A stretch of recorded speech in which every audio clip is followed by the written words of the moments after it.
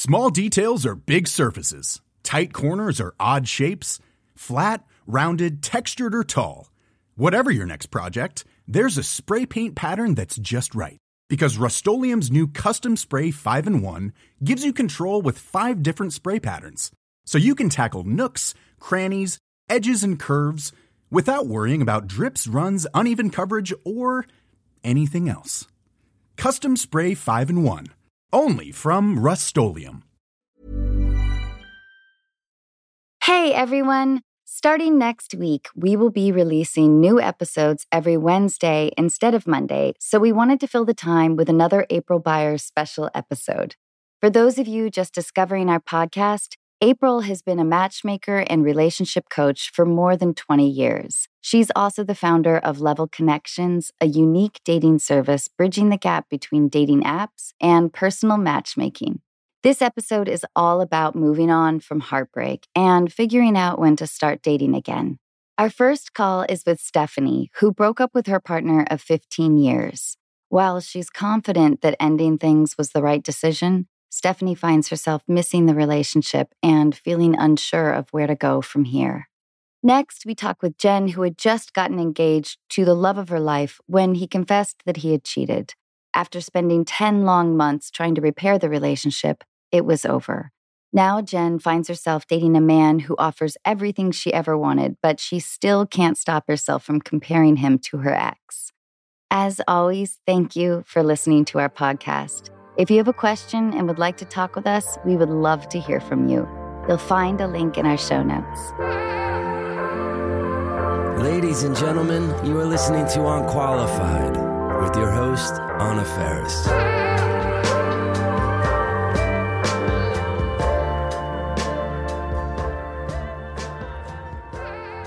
I'm so happy to see you. How have you been? Good. Yeah. It's been a busy, wonderful summer. We just got back from Puerto Vallarta.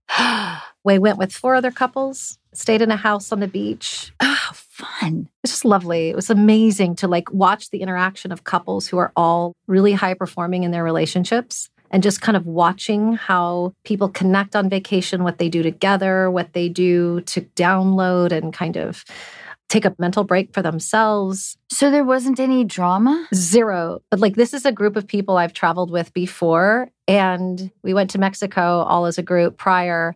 This is kind of what I do in dating and relationship and matchmaking, right? We're trying to align people with common values. And I think there isn't drama when there's common value. And just the synergy and the connection, that's hard, right? For 10 people to get along for an entire week under one roof was kind of amazing. That's impressive. Yeah, but I was taking notes, right? So I'm upstairs and I watch one of the couples come up and make coffee in the morning quietly, and they grab 2 cups of coffee and they get into the elevator at the house and I go, "Where are you going?" "Oh, I'm bringing coffee to my husband or my wife, and then we're going to read for a little while." It's that's so sweet. Everybody was... when I say high performing in their relationships, that was the remarkable part. And just so many laughs and just really beautiful time. I love that.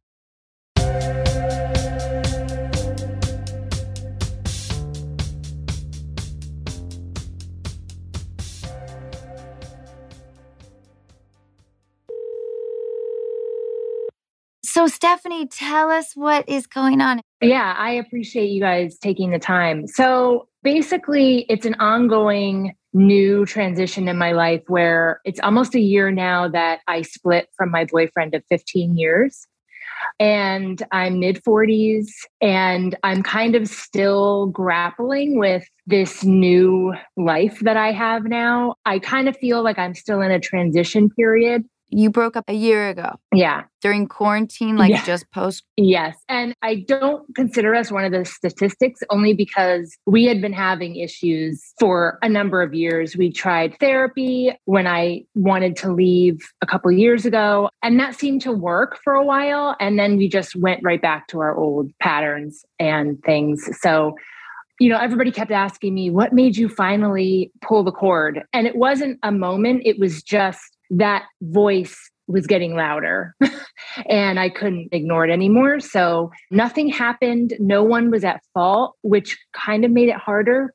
I kind of wished I had fallen in love with someone else or he had fallen, because that would have been a definite. It would have been clear for him. Yes. I think even the first couple of months, there was probably a part of him that thought I was going to come back once I moved out, because we owned a house together. I lived with him for another month until I found a place. And that was hard. And in my mind, I thought pulling the plug and moving out is the hardest part. Like once that's over, I'm going to be able to breathe. And that was a little bit true. But now I'm living in a 1-bedroom apartment. We co-parent our dogs.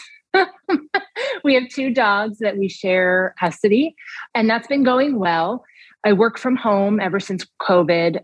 I don't have a lot of close friends, and I have no one that's gone through a big breakup like this, other than my mom, who did it with my dad 40-some years ago. I don't have anybody who can relate, really. And I kind of do realize, I think I do want someone. I don't need them. I do want to find someone, but I have no clue how to go about any of that. When are you missing companionship, and is it his companionship? It's not his. I know we're not meant to be a couple. I miss him in the aspect of the things that we used to share. You know, the TV shows we would watch together. We used to have an annual Halloween party that we would go all out and all our friends would be excited about. Just all of that comfort kind of food that you attain over that long period of time. To your question, I think it's weekends for sure. And sometimes in the evenings when I'm done with work, I log off and then I'm like, okay, now what do I do? April, what are your early thoughts here? Well, my early thoughts are, I hear this so much. So just know that it's what everybody feels. So if we think about it, anything that we're doing for a long time, and you were in that relationship for 15 years, right? Yeah. So you're used to the rhythm. You called it comfort food. And thank God you realize it's not that it's either or. You don't want to go back. But right now you're in that middle stage and you're missing, and I'm not surprised what you said, the TV shows we watch together, the annual Halloween party. It's not surprising to me that you say evenings and weekends are your kind of darkest hours. That's when you're not busy, right? And you're in bed and you're missing the intimacy. So you are missing the comfort food of your relationship. You're missing the rhythm of relationship. And what's interesting is people who go through divorces and also losses of partners feel this exact same thing. And then they come to me and they're like, you know, I had all this time, April, with this person, and I'm grieving the loss of this person. I can't have them back, or I don't want them back, but I want that thing. I want to wake up in the morning and I want to be able to read the New York Times together and have coffee, and I want this and I want that. I'm like, that sounds great. But what happens is you're actually doing yourself a great disservice by trying to stand in the middle. You've got one foot in the past, one foot in the future, and you're looking for the comfort again quickly. And so nothing comes close to that, because that comfort and that ease only comes with time. So you got to fall back in love with that new stuff, the butterflies, the unease of dating, the awkwardness of dating, the lack of somebody there. And you got to really just dive into this, because I'm hearing that you really don't want to live with somebody again, but you miss the things that come with living with someone. You're literally in mid-process right now. Yeah. I guess in my mind, I'm thinking, God, it's almost been a year already. And so sometimes it feels like so long, but then other times it feels like, well, it's only been, not even quite a year. So I kind of comfort myself with that a little bit sometimes when I am feeling like I should be past a certain point. I try and tell myself, okay, there is no line that I need to be at a certain point. I'm just going to feel the feelings and see what happens. I feel kind of rudderless. Like I'm just kind of in a holding pattern almost. I'm so impressed that you can articulate this. I've been in therapy since I was a teenager. So. I'm like, that's what I was feeling then. Yeah, it is true. If we feel rudderless, guys, it's because somebody else had the motor. The good news is that as you move forward and when your next relationship arrives, is you're going to want a co-pilot. Somebody who, you both have your oars in the water at the same time. And that's the marking of a relationship that's going to be more in alignment with where you are at your age now, as opposed to the partner you chose 15 years ago, when a lot of us kind of just swept ourselves into somebody and we stood in the shadow of that person. And when that person leaves, it's like, oh my gosh, my left arm has been cut off. I'm rudderless. I love, as Anna said, how you articulate this because that's exactly how you feel right now. And it's because you were not living your life independently at all when you guys were together. Mm-hmm. You didn't build your network of friends. You didn't build your activities. You were at home all the time. He might have been making more of the decisions. And so now going forward, you're going to look for a completely different person. And the only way to do that is to start living your life the way you want to live it when you're once with someone again. That's how you attract like-minded people. You don't wait for somebody to come over and give you the same as what you had before. Emotionally, you're in a completely different space 15 years down the line. That really rings true with me. Oh, I'm like going to start tearing up a little bit because that is how I've been feeling. Like I never really let him see who I really was because I had a lot of depression and anxiety before we met that was still kind of lingering that I was ashamed of. And I never really let him see that until it was too late.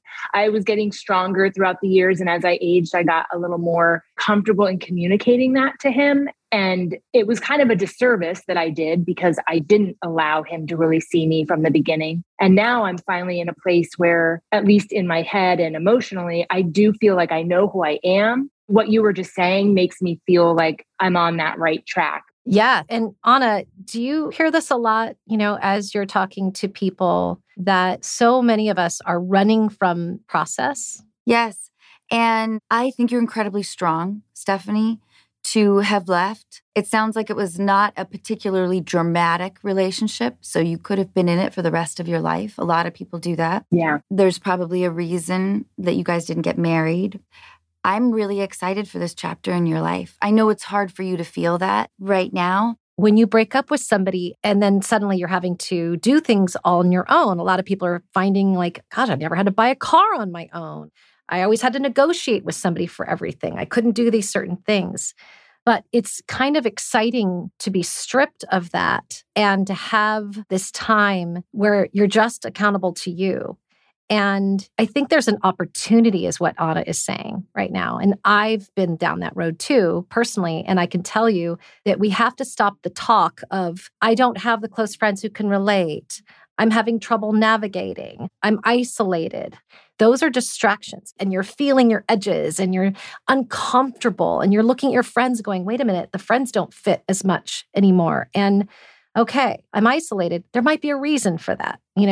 There's a saying, everywhere you go, there you are. And I'm a bigger fan of dive into the discomfort, dive into the process, feel what it feels like when you're like, nobody knows where I am. And instead of thinking, that's sad, look at it as, where is the opportunity here? Road trip? I mean, I remember when I broke up with my long-term boyfriend and I was in my house and I went to the paint store that day and I got this brick red color paint. I had wainscoting in the dining room and I started painting and I put on like rock and roll and I was painting my walls and it was 2 a.m. And I remember thinking, this is so awesome that I don't have to ask anybody if that's okay. This is so cool that if I want to get up in the middle of the night and do yoga, I can, or, watch TV or read a book. And when you're in a relationship with somebody for a long time, and I don't know how old you were when you got into it, we kind of stop growing as individuals when we get together with somebody too young. And if you were hiding and holding back your true, authentic nature and your thoughts and your feelings and your fears and your depression and whatever it was that you were holding back, since he's not here, all that stuff is coming out, right? And what's happening is kind of like, when people who drink, when they stop drinking, all of a sudden they kind of go, whoa, what is this? It's because there's finally feelings that are right there on the surface that they have to deal with. And so when we're in a relationship, sometimes that relationship can be that alcohol. It can be that thing that's just sort of holds all those things back for a little while and we're holding our breath. So it makes perfect sense to me that you're just using the words like navigating or that you're feeling rudderless. I look at those as, can we turn those words into something more positive and call this, I'm on a journey of learning how I feel again and learning if I like a red wall or a blue wall. And I'm learning that I can speak about my feelings and my anxieties or depression, or I have opinions that I want to share with people. And I don't care what people think about that. Like, this is your opportunity. And I love knowing that wherever we are is the perfect place. And that you are in this, you said, a 1-bedroom apartment as if it's a bad thing. So even though you're in this 1-bedroom apartment, think about it as, hey, I'm not in a big house that is echoing all of this. I'm in an intimate space that is just for me, that is a bed that's fit just for me, right? And when I get to co-parent the dogs, great. When the dogs are gone, then they're gone. And when they're here, they're here. But it's my intimate little tiny castle. I don't have to care for a big house right now. And you know what? I don't have friends I can relate to. That means I need to be even more independent. I'm not going to rely on other people to give me my voice anymore. I don't need my friends to echo back. I don't need a partner to give me decisions or tell me how to think or feel. You need time alone right now. Yeah. And a lot of what you're saying, I totally agree with you. And I totally agree with when I was decorating my apartment, it was awesome to not have to ask, like, does this look okay? Or are you okay with this? Yeah. That was a huge win. Yeah. I was like, oh my God, I can do it however I want. And it's interesting, April, as you were talking, I'm kind of thinking of what I'm relating to and what I'm not.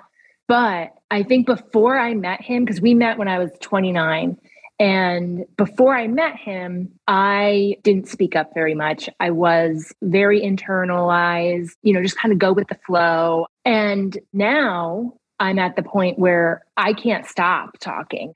And I think you're right that it's almost like I'm kind of starting off where I left. Part of me was afraid I was going to go back to how I was before I met him. Now that I'm alone again, I was afraid, oh God, I'm going to shut everybody out. That's partly why I've been making sure I hold on to certain things, because I don't want to become that person again. That's why I'm trying to kind of live in both worlds a little bit and make sure that I am stepping out and not just kind of hermiting in my apartment and with my dogs and just, staying in this little bubble, because I don't think long-term I can sustain something like that.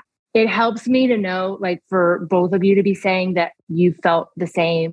I guess I was just looking for, some kind of validation. I don't know. Well, yeah, completely. And these things take time. I mean, 15 years is a long time. And then on top of that, your relationship dissolved during a very particular weird time. Yeah. When you're ready to pop the question, the last thing you want to do is second-guess the ring.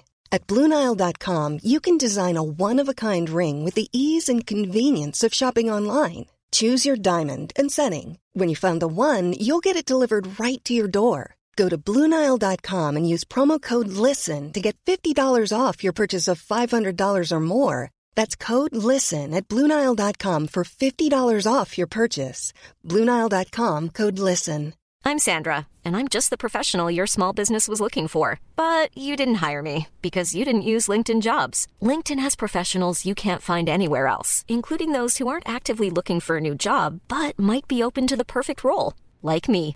In a given month, over 70% of LinkedIn users don't visit other leading job sites. So if you're not looking on LinkedIn, you'll miss out on great candidates like Sandra. Start hiring professionals like a professional. Post your free job on linkedin.com/people today.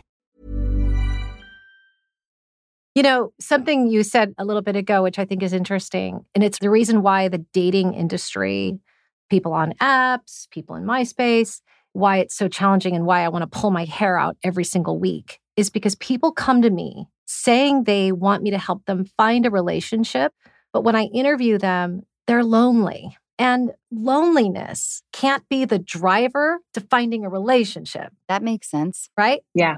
But there's a gazillion people on dating apps right now that are hurting other people because they're ghosting, they're flaking, they're not responsive, they're not And it's only because somebody told them, you know what, you broke up, get on a dating app, get out there again, get your feet wet, get in the water.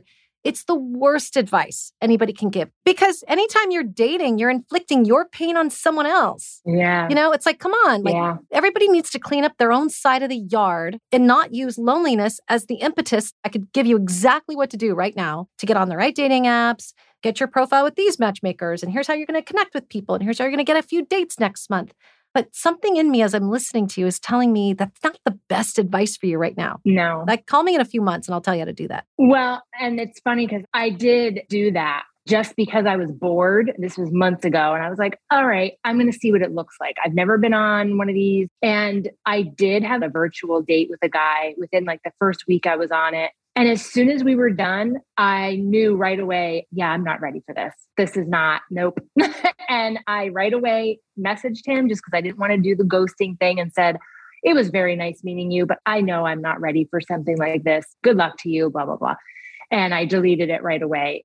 And so I'm kind of glad I did it just so it did reiterate for myself. Yeah, you're right, Steph. This is not where you want to be. And it was really sad to see men in their late 40s, early 50s still taking pictures in the bathroom. I know. It's awful. I was shocked. I was completely shocked. I know. I manage some dating apps for clients and I'm always on there. You know, they're so distressed over it and they're calling me like, I hate this, April, I hate this. And I'm literally like on their Bumble account or in their Match account and I'm giggling because I can't believe half the stuff people post for photos. And it's usually guys. They all have baseball caps on and they're always in the bathroom.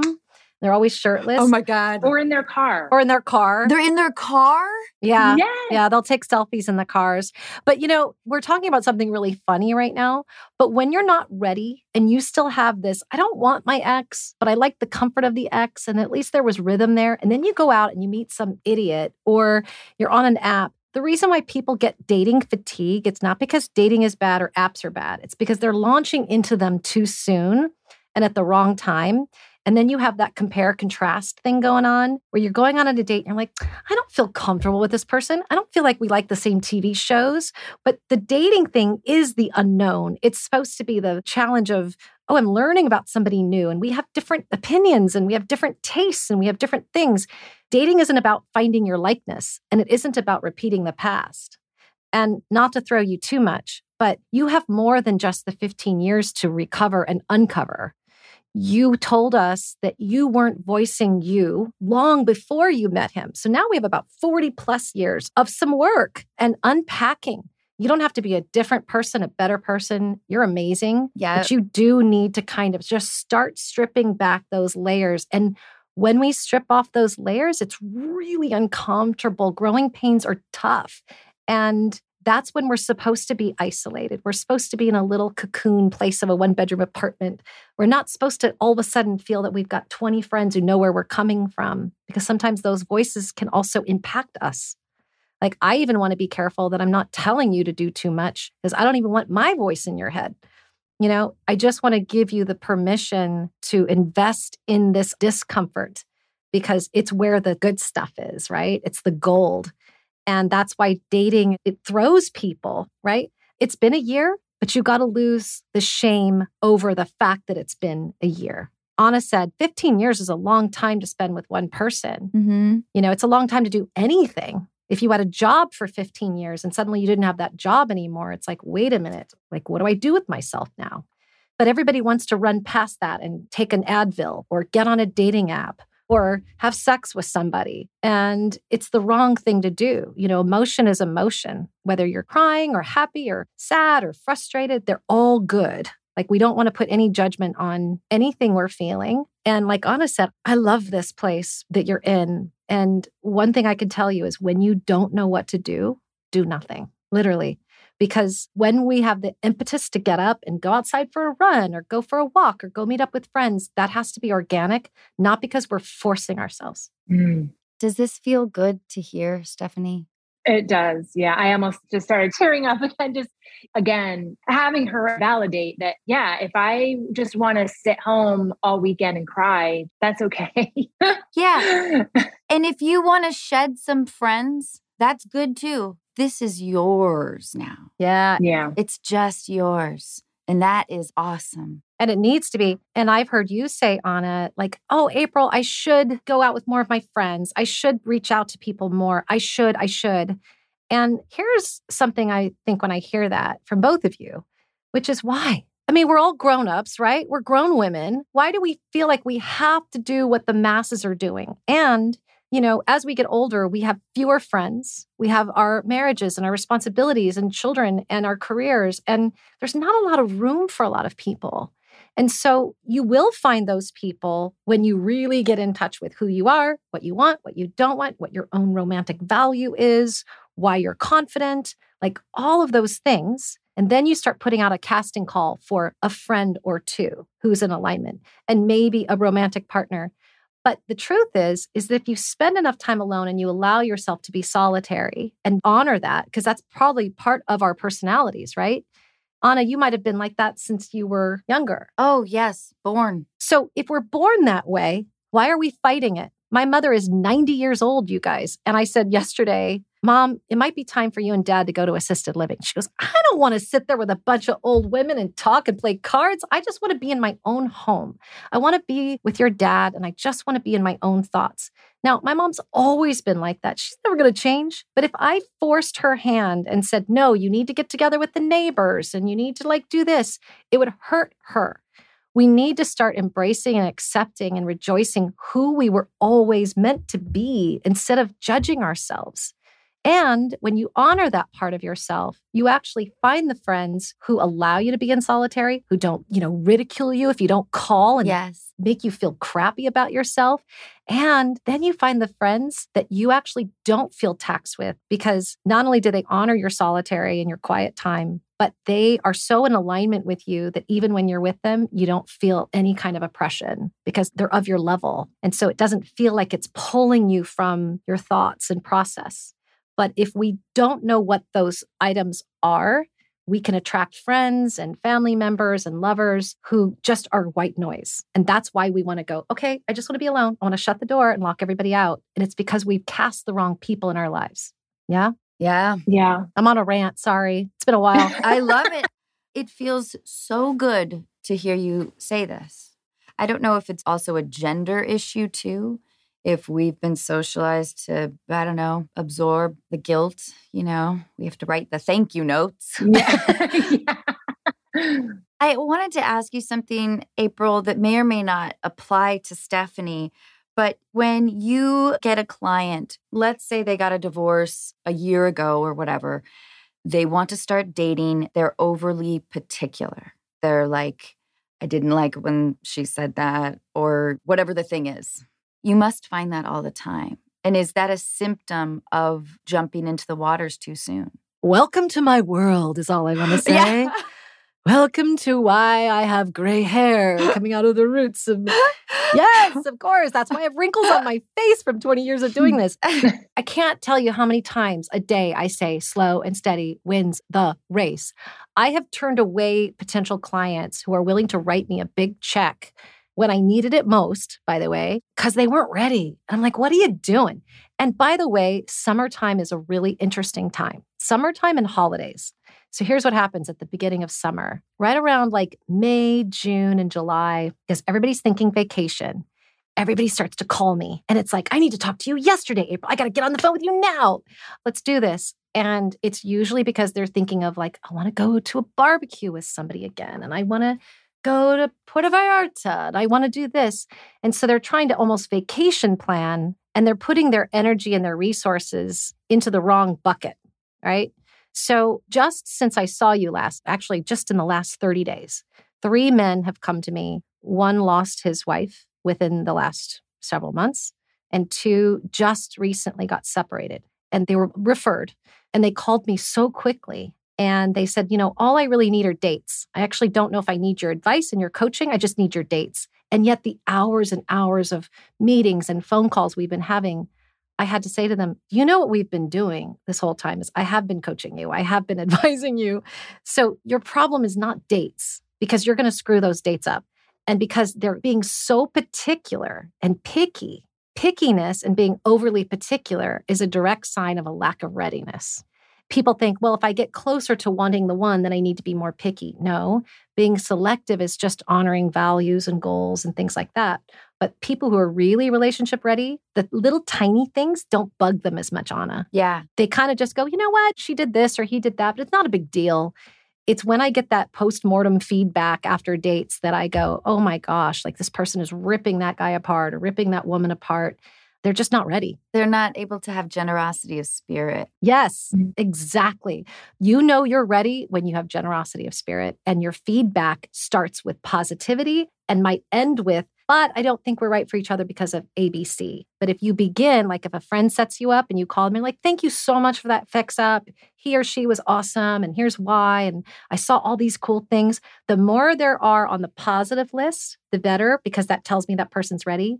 And then the negative list, by the way, is actually smaller. And that's confusing for people. But one guy, I said, you're going to need to wait because I feel like you'd be using up my matches because you're not ready. You're looking for these women to be that salve for your pain. And that's kind of selfish. Mm-hmm. And he doesn't know what he wants yet. He doesn't know. And so all I can think about is like, God, that's going to be really challenging for people because he's a wonderful guy. But every day he gets away from that separation is a better day for us, like for our success together. And I just wish people would wait longer. And there is no time frame for healing. And last year, time melted. Time melted last year. The last 2 years, I would even say. Totally. Yeah. I mean, honestly, I have a business of helping people find love. And yet I'm the first person to say, are you sure you're ready? Are you sure you want to dive into this? And by the way, I want to put a little caveat on that. This doesn't mean you can't go out and connect. Connecting is relating and relating is connecting. This word dating gets kind of weirded out a little bit, okay? You don't want to be completely alone, right? Go out, have coffee with somebody, have a lunch with somebody. If it organically comes up for you, where you've looked at somebody, whether you've looked at their profile or you've chatted with them on the phone or you met them at the grocery store, you're like, that was interesting. Don't think of them as a romantic partner. Think about it as that's an interesting person to connect with. Don't attach any value or any expectation or outcome on it. And just think, you know what, they'd be fun to go out with. Because then you're getting data, you're getting information, and then you go home at night, take your makeup off, and you're like, you know what? I learned a little bit more about myself. I was actually speaking up with this person. I was actually fully expressed at dinner tonight or during that coffee or when I was standing at the avocado section at the grocery store. And so I know that that's the kind of person that is curious, that is open-minded, that is a good listener. And so you go home and you write that stuff down so that you create a new list instead of trying to compare everything to the old list that will no longer serve you because you're no longer that person. I'm really excited for you. I want to be, but it's okay. You don't have to be. Yeah. Just know that I am for you. Like casually meeting people. That's kind of why I finally was like, I need to start volunteering. I want to start doing it to just meet new people, not even to, date or find my soulmate or whatever, just to kind of give me more connection with people. And that's the only time that I do feel like it is important to push myself.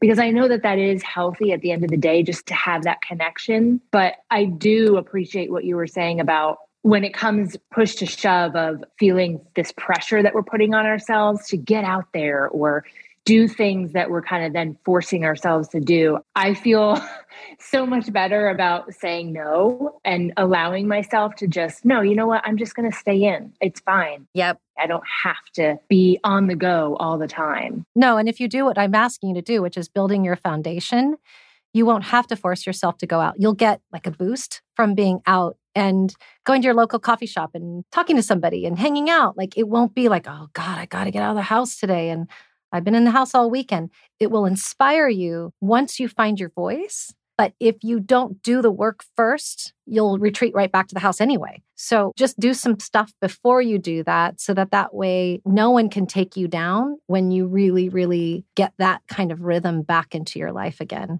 And this is your opportunity to embrace the new. Yeah. Why I get excited for you is because, like April was suggesting, I want you to nurture the things that make you happy, that bring you joy. Yeah. And how do we explore that? Yeah, no, you're absolutely right. I need to focus a little more on those things. Just on a small scale, it is liberating to have that feeling of I'm not being checked in on. I don't have anywhere to be. I can do what I want when I want, which I haven't had that in a long time. Yeah. Stephanie, thank you so much. Thank you both. I really appreciate it. Nice meeting you both. We really appreciate you. Thank you. Wonderful to meet you, Stephanie. You too. All the best to you. Thank you both so much.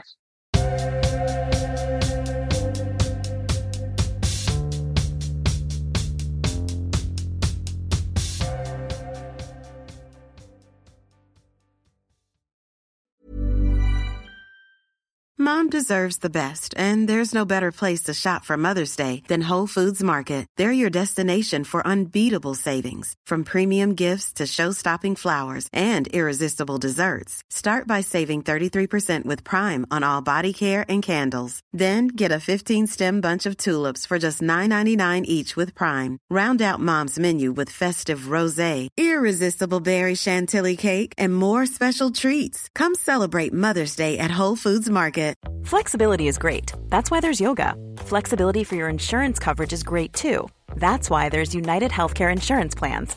Underwritten by Golden Rule Insurance Company, United Healthcare Insurance Plans offer flexible, budget-friendly coverage for medical, vision, dental, and more.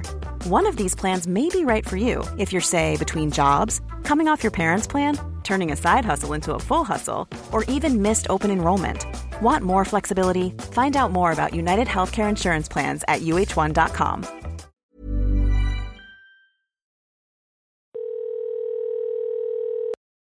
Jen, you are here with the fabulous April. Hi, Jen. I'm so grateful to have her with me today. I'm here. But Jen, will you tell us what's going on? Yeah, absolutely. It's a bit of a wild story. So I was with my ex-fiance for 6 years. We lived together for about 5 of them. We got engaged during COVID last year, and it was kind of a bit of a secret engagement. We told our close friends and family, our parents, obviously. And during that time, we booked all of our wedding venues, our photographer, everything. And ultimately, we love to travel. So he wanted to propose in a travel space. So we went to British Columbia, where he proposed. And then on the flight home, he was acting very strange. I wasn't sure what was happening. I kept asking, and I joked around and said, "Do you still want to marry me?" And then on the car ride home, he disclosed that he had cheated on me when we were together about 3.5 years ago. And he had cheated a number of times. Oh, the gut punch. Yeah, and it was literally the day after we announced our engagement to all of our friends on the ride home from the airport. At that point, there was obviously like a very big fight. And then the next day we talked it out. We said we were going to figure it out. The next day he came out of the bedroom and said that he can't feel anything and that he's having a mental breakdown. And then I found out shortly afterwards that his family has a history of bipolar disorder, with his grandmother being hospitalized for it and his sister being recently diagnosed. He's in a profession where he can't have any mental illness present. He can't be diagnosed with anything formally, and he can't take any medication because they'll pull his license. So we had about 10 months of him being really, really good, and then him kind of spiraling and then having another mental breakdown. We saw a therapist together as a couple, but we had to leave it because the therapist actually was inappropriate towards me, which is another story. Oh my God. So he can't be on medication. And then about 3 months ago, he had a breakdown because our dog had an accident. And he said, if I don't love our dog, how can I love my children? And then he just started sobbing. And then we finally broke up.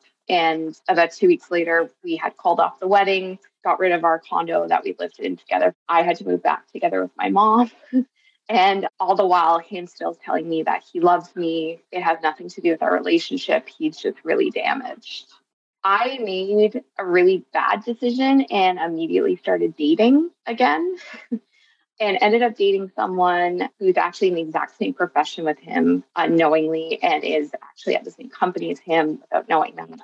And this guy on the other side is really stable, wants to have children, wants to get married, has made some comments about like me moving in, but I just can't stop comparing him to my ex, who was the love of my life and who we had this phenomenal, great relationship up until he had his mental breakdown. So I guess my question is, how do I move on? Well, my early indication feels like you've really romanticized the relationship a bit.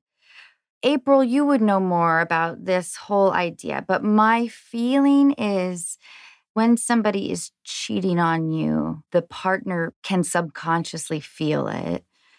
When you talk about this is the love of your life and all the wonderful qualities that he had, you're grieving a person. That's how I think you're viewing it, as like the before and the after. Yeah. And I think it's more complicated than that. And I think part of your process that will be helpful to you is that recognition.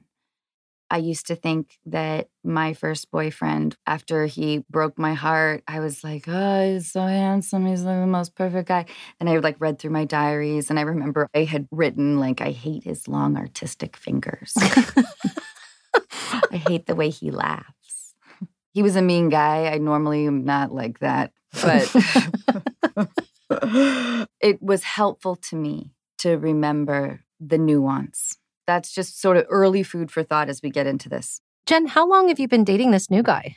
3 months. Okay. When he says things to you like, I want to move in, and he's talking about the future and future plans with you, how does that feel for you? It feels good in the sense of like, oh, there's someone out there that wants to do those things with me. But it's also, it's not my ex, because we did have a great relationship. I had zero idea that he was cheating at all. And everyone in our life was shocked as well. Like, he was very anti-cheating. The 3 years ago thing is a little bit of a red flag to me. Yeah. Because I've been cheated on. Yeah. So I take a cynical view to this. And to me, when I've been told that it was only one time and it was a long time ago, like those kinds of things, it's like when a guy says, oh, Jessica tried to kiss me last night. Mm-hmm. It's like, oh, you guys fucked. Yeah. And you're doing a preemptive, man. I do believe it, just in the sense that he travels for his work, and all of that travel kind of ended because of COVID. So there wouldn't have been opportunity. Right. I'm sure he was incredibly handsome. I'm sure he's incredibly charming. I bet he is like the perfect guy. And I do also think if you guys were to get married, he would continue to cheat. Yeah. I really do. And that is a really hard thing to come to terms with. And I kind of say this stuff so you can grieve properly. Yeah, absolutely. Here's what I want to know, Jen. Why isn't the cheating the absolute deal breaker of all the things that you loved about him? How come that doesn't trump all? I think knowing that he was never formally diagnosed with bipolar, but the mental health professionals that we saw loosely did that, and just the absolute hatred he had for himself and how disgusted he was with what he did, how much he punished himself for it, kind of made me realize, you know, people do make mistakes. He said he was extremely drunk. I never thought I'd be one of those people that would be like, oh, he cheated, that's fine. It wasn't that easy, but it was something that I was like, okay, we can work through that. That's fine, as long as you are extremely upset about it and apologetic and never want it to happen again. Was it 3 times with 3 different people? Was it a weekend? What was it? Yeah. So one of them was he kissed someone while we were in the early dating. I guess not really officially dating. So I guess it's not 100% a cheating circumstance. One time he slept with someone. And then another time he had kissed someone at a party again. So all 3 separate occasions he was drunk? Yeah. Okay. Is the why as important as the what? It was for me at the time. And just, I guess, witnessing him have manic episodes and just mental breakdowns every few months kind of made me put that stuff to the side. Because it immediately was, he told me he cheated the day after we got engaged. And then he had a mental breakdown where we had to have him kind of on suicide watch for a period of time. So I really had to jump from being devastated to caretaker. Yeah, to caretaker. And it was kind of a case of, I don't know if I fully had time to process what had happened. And again, I'm having someone say, like, I hate myself. I can do anything to take it back. I'm broken and all of these things. And then telling me down the road that he just doesn't know if he can get married because he's just broken. So it was a lot to process. And, you know, I was just like, oh, you know, it was years ago. People change. I don't know. Yeah, I don't blame you. You had your future planned. Yeah. If you didn't know about the mental disorder, the bipolar, and he didn't know, and you didn't know about the cheating, it sounds like you didn't really know him, like the real him.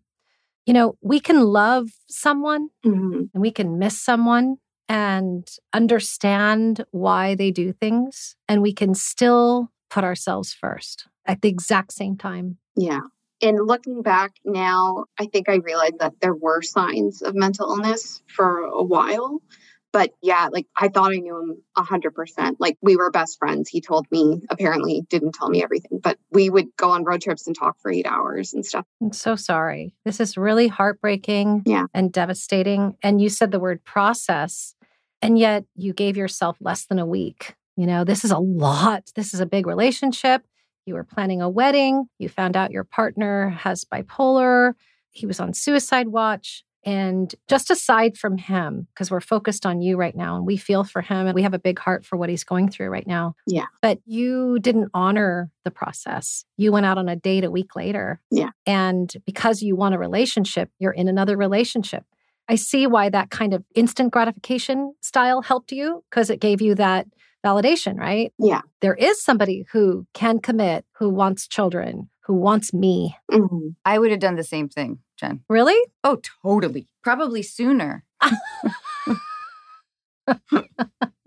It was never meant to be a relationship. It was just like I'm going to go out. Yeah. We just talked about this with someone else, Jen, which is why we distract so quickly, why we want to run from process and pain, and we distract, and we tend to distract with other people. Mm-hmm. And then we find ourselves discontent within the distraction of a relationship. It's like, be careful what you wish for, right? You wished for somebody who would give you all these things, and now you have somebody in your life that you're comparing to your ex. Mm-hmm. And when we're playing the compare game, it means we're not ready. Yeah. And I'm just having trouble because this guy, he's great. He's super sweet. He's got his shit together and he's offering all these wonderful things. And I don't want to just throw that away because I'm in my head about stuff. So part of me is just kind of like, Jen, get your shit together. Is it fair to him? Is it fair to him to stay dating him? He's fully aware of what's going on, by the way. Like, there's no wool over anyone's eyes on this one. He's like aware of the timeline. He's aware of how I feel, all of these things. Oh, be careful. Be careful. And this is for everybody. Be careful when you meet somebody when you're standing in the ashes of your life, because there is also a direct correlation to his readiness by who he chooses. So a lot of people are quick to say to the person in the ashes of their life, I want babies with you. I want you to move in. I want this. I want that. I want this. And it sometimes is because you're a little out of reach. You're a little unattainable. And so they pour on the sauce. They pour on the desire. They pour on the ask. Once they get you in, it can be over like that. Be very, very careful, because if I were a guy and I met a woman, or if I was a woman out there dating and I met a guy who said, I just found out my 6-year relationship, we were getting engaged, we were planning our wedding, I found out she's bipolar, I found out she cheated on me, and it was a week later, do you know what I would have said as somebody who's really kind of healthy mentally? I'm so sorry. Good luck to you. Take some time off. I'll see you soon. I'll be your friend, but I won't date you. Yeah. Because it's almost like taking advantage of somebody at their weak point. And that can be sometimes attractive to a potential partner who isn't as ready as you think they are. It's a lot for somebody to be pouring on all that stuff in 90 days. Yeah. Be very, very careful here. Thank you. I know that your circumstances have changed. And it may also be tempting to be really attracted to the lifestyle that you thought you were going to have for yourself. Yeah. But you're beautiful. You have like the world ahead of you. You've got all the time. So be hesitant, I think, of indulging too much in that, wanting the safety, wanting the future planned out by what a partner could potentially provide. Mm-hmm. When you were asking us earlier, how do I move on? What do you mean by that?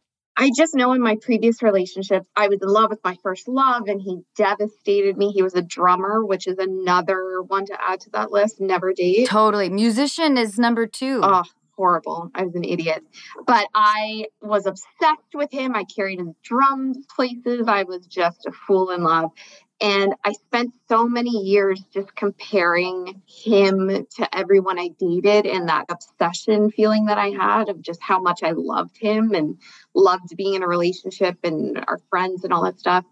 And with my current ex, we wrapped our lives together. All of his friends became my friends, vice versa. His parents texted me instead of him. Like, we were just such a happy, wonderful family. And we traveled and we talked for hours and it just felt like someone died. So I feel almost like a widow or something. So it's that matter of like, how do I ever stop mourning what's happened and the loss of everything that I lost so suddenly? What you're mourning is you're mourning the death of the hope.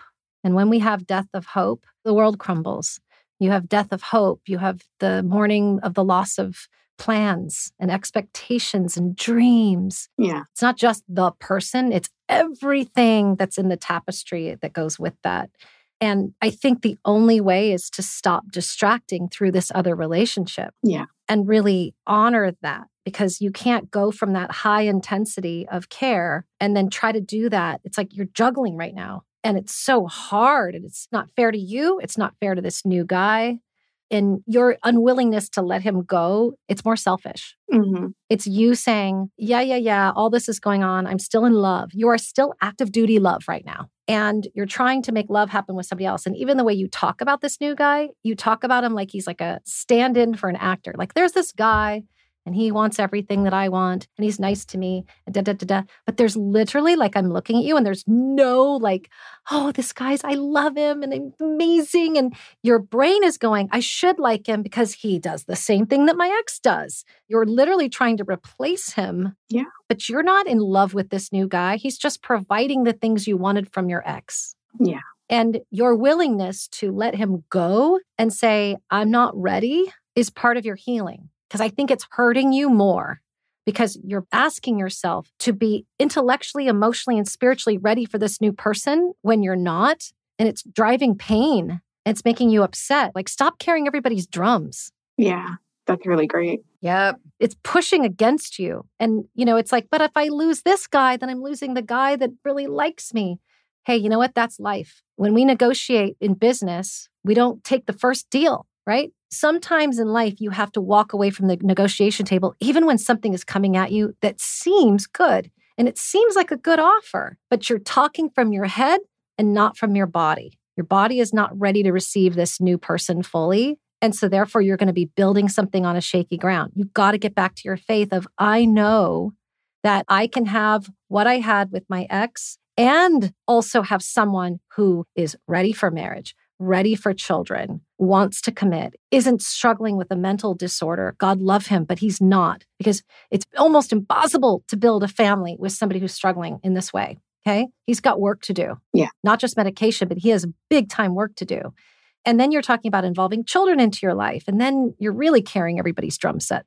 So why not just have the faith of letting this new person go? Because you're forcing yourself to be ready. And I think if you were to, when you say, how do I move on? We never move on. We move forward. Mm-hmm. You take what you had and you go, okay, I loved this. I loved our friendship. I loved our community. I loved our friends. I loved the family unit. I loved our vacations. I love. So then you go, okay, I'm not going to compare new guy to old guy. I'm going to continue with the things I love. Okay, I love connection. I love community. I love family. I love communication. Those are the things I'm going to carry forward with me in my next relationship. But I know that I will lose myself if I'm in a relationship with somebody that can't speak their truth. Okay. So to me, when somebody does something really tragic like cheating, I don't care why they did it. They did it. The wound is the wound. Understand why. Oh, they were drunk. Oh, they're having this breakdown or whatever. But I'm not going to throw myself under the bus because somebody else is having something going on in their life. Right? Otherwise, as women, we end up in constant cycles of abuse because somebody says, I was drunk, I was upset, I lost my job. And the list goes on and on. And this is why women always get the short end of the stick in those kind of relationships. We can't do that. We just can't. You can have a heart for him. You can have a love for him. He can be your friend again. He can be part of your family. But right now, there's like some healing, some alone time for you and some alone time for him. But you don't have to X him out of your life. Anna, we've talked about this, right? Like when you have a crazy good bond with somebody and the relationship is over, so many people shoot themselves in the foot by going, okay, goodbye. And instead it's like, wait a minute, can you keep this person in your life for now at least so that you don't have to suffer a death? I was never good at that. Oh, not anybody? Not one person that you really felt like you wanted to stay close to? Isn't that really sad? I talked to a lot of guests that have these great relationships with their exes, that they're friends, that things ended civilly. I envy that idea. I just haven't had that experience. And I think that these phone calls between Jen and her ex are really painful. I wish he could lean on someone else. Of course, both should, because he's processing with you and he's activating that love gene and the maternal gene and your guilt gene and everything else. And then you're helpless. You're like, how can I help this person? And he's grieving and this is the love of my life. And yeah, you're 100% correct, Anna. He needs another avenue.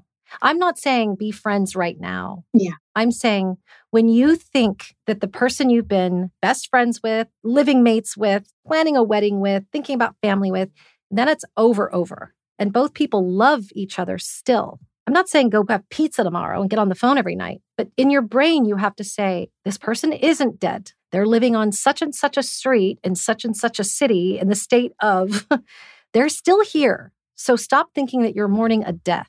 So you want to make sure that you don't go into this trauma experience even more so than you already are. Mm-hmm. I like that. Just simply having the outlook of the open possibility. Yeah. And if he gets healthy and gets back on his feet, who knows? Maybe in 12 months' time or 18 months' time or something, you guys journey back to each other. Everything is possible in this lifetime. There is nothing that's cast in stone. It's just a brain shift as opposed to let's be friends yesterday. And Jen, I think it's really, really strong of you being in love with somebody and still having the recognition that you can't help him with this. He has to be very proactive in this. And the fact that you had the strength to recognize that. And even though it meant moving back in with your mom or the disillusion of your future that you envisioned, that's really courageous and strong of you. It's impressive. A lot of people would have convinced themselves that they could help fix this problem. Yeah. Yeah, Jen, I think it's a really good time and an opportunity for you to start writing down, like, what is my romantic value? What do I bring in a relationship? What do I need in a relationship? How am I served in relationship? How do I want to be treated? What are my boundaries? What are my deal breakers? Because once we have those, it's like all of a sudden you have a map. And so you're not trying to kind of flail out there navigating waters. You actually know, okay, this is exactly what I require of somebody. And I feel like you put yourself last a lot. Mm-hmm. Does that ring true at all? Yeah, absolutely. Yeah. And it was this case where I kind of started to realize that I was his enabler and I was his emotional crutch. And ultimately, I had to walk away knowing that he has to hit rock bottom or he has to hit a wall in order to get the help he needs. Yeah. I know this is a big event in your life. You talk about you lost the love of your life. I think what happened is you also lost your purpose. Yeah. He was your purpose. And that doesn't actually make for a solid, good relationship because what happens is when that person goes away or there's a divorce or there's a death, you lose your life. You lose everything. Yeah. And you should be able to stand on your own 2 feet, whether this person is in your life or not. The mourning is not necessarily the I loved this person so much because then we're lacking health. Mm-hmm. You have to find your purpose within yourself, not your purpose with how you can enable and help and support everybody else around you. Where was I reading somewhere? Oh, it was Glennon Doyle's book, which I was reading it while I was on vacation. And there was a line about women need to be more selfish, not selfless. Yes. We have enough selfless women in this world. Yeah. And we've given this bad connotation to selfish as if it's this, you're so selfish, but we're born into this world alone and you go out of this world alone. So why is it that it's such a shame for us to put ourselves first and to take care of ourselves? They say it when we get on a plane. The boys do it just fine. The boys do it, but girls are always about, how can I serve you? How can I carry for you? How can I carry the weight? How can I forgive you? It's like inherent in the female trait, and it's how we're trained. Like, weather a lot, put it on your shoulders. It's okay. He's having a bad day. No.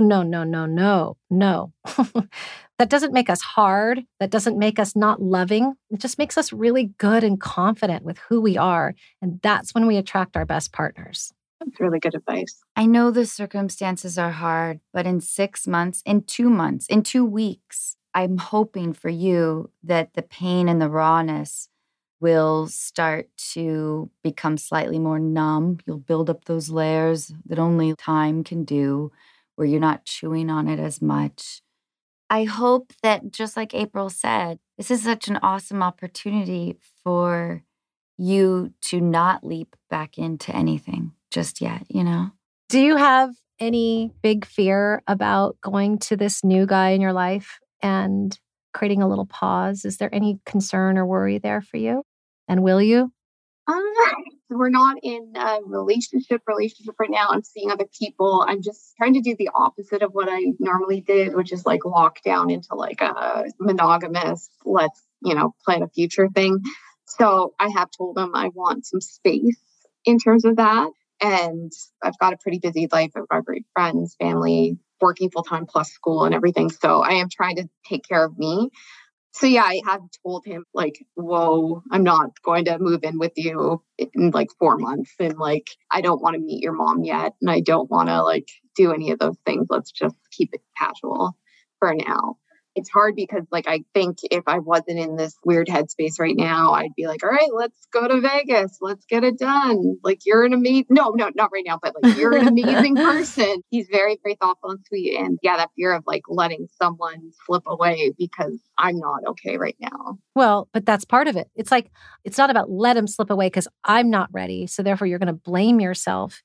That is part of it, which is I need to be really neutral before I attract the right partner. And I'm not neutral right now. And the more dates you go on, the more you're going to compare to your ex and the more unhappy you're going to be. And like, if I were you, I would just pause on dating altogether for a little while, a couple months. I don't know, because healing is individualized, but really just pausing for a minute to kind of settle with these feelings. Because it's just every date you're going to go on, you're going to be like, well, it's not so-and-so. Nope, didn't make me laugh like he does. Nope, we don't have that same comfort level. Nope, And then you're going to get really drained. And the people you'll attract won't necessarily be the same people you would attract when you are actually fully present and ready. Yeah. And I think part of it is like, I'm going to be 36 and I feel that like clock a ticking in the background. Man. I really wish that we could resist this somehow, like that checking things off the list mentality. We can when we reject the, oh my gosh, anybody, friends or commercials or content or anything that pushes this idea and concept that you're in a window of time and you got to do it. Because there's nothing worse than marrying somebody because you're trying to have babies and you come to somebody like me in 10, 15 years, in your 50s, divorced, couple of kids, and you're saying, oh my gosh, how do I start all over again? Like, it's so much better to make better decisions later than it is to make hasty decisions now. And so many women are having children later in life. Just like loneliness can't be the driver to date, your time and your clock can't be the driver to find love or to choose someone. That's why we have a huge divorce rate. It's because everybody fell in love, fell in love with chemistry, fell in love with passion, and thought they wanted the same things. Well, we both wanted kids and it was time. Time can be a killer. We have to just have way more faith. I'm not talking about church faith. I'm talking about just this knowing that it's going to be okay. This knowing that you can always talk to this person again. This knowing that if children are meant to be for you, that it will happen.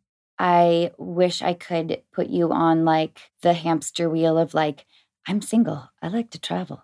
I'm hot. I'm smart.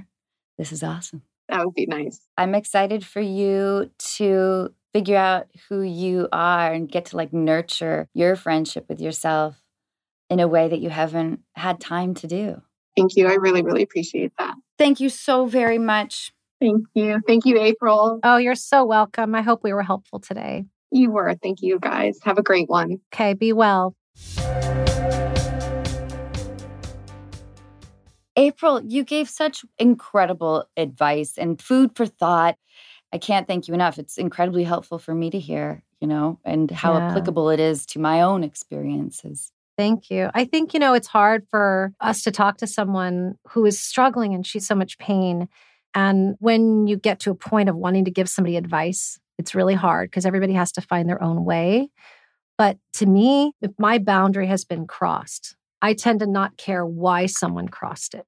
I'll understand intellectually, but I'm not going to go back to that person simply because I have an understanding of why they lied, why they cheated, why they did that. I think you're right. We get hung up on the details. We want to know the where and the who, and we get really wound up in creating a painful visual for ourselves that really isn't helpful or applicable. Yeah. And it also prevents you from making the decision. It keeps you stuck in no man's land because you're stuck in the, I have been violated, I have been lied to, I've been cheated on, but I have the guilt of I should be understanding and compassion because understanding and compassion are supposed to be our best traits. So you're in this constant volley and this dance of, well, wait a minute, but if I move on, then I don't care. But if I don't say anything, then I don't have any boundaries and I don't have any self-confidence or self-esteem. And that's why we have to just look at the what, not the why, right? The what is you cheated on me 3 different times. The why is you were drunk. The why is you're having a mental breakdown. So that's going to keep me stuck to you. And then I'm never going to have my needs met. Yeah. I can have compassion and forgive you and still move on, period. That's where I draw the line. Thank you so much. And let's please catch up soon. I would love to. Bye, April. Bye.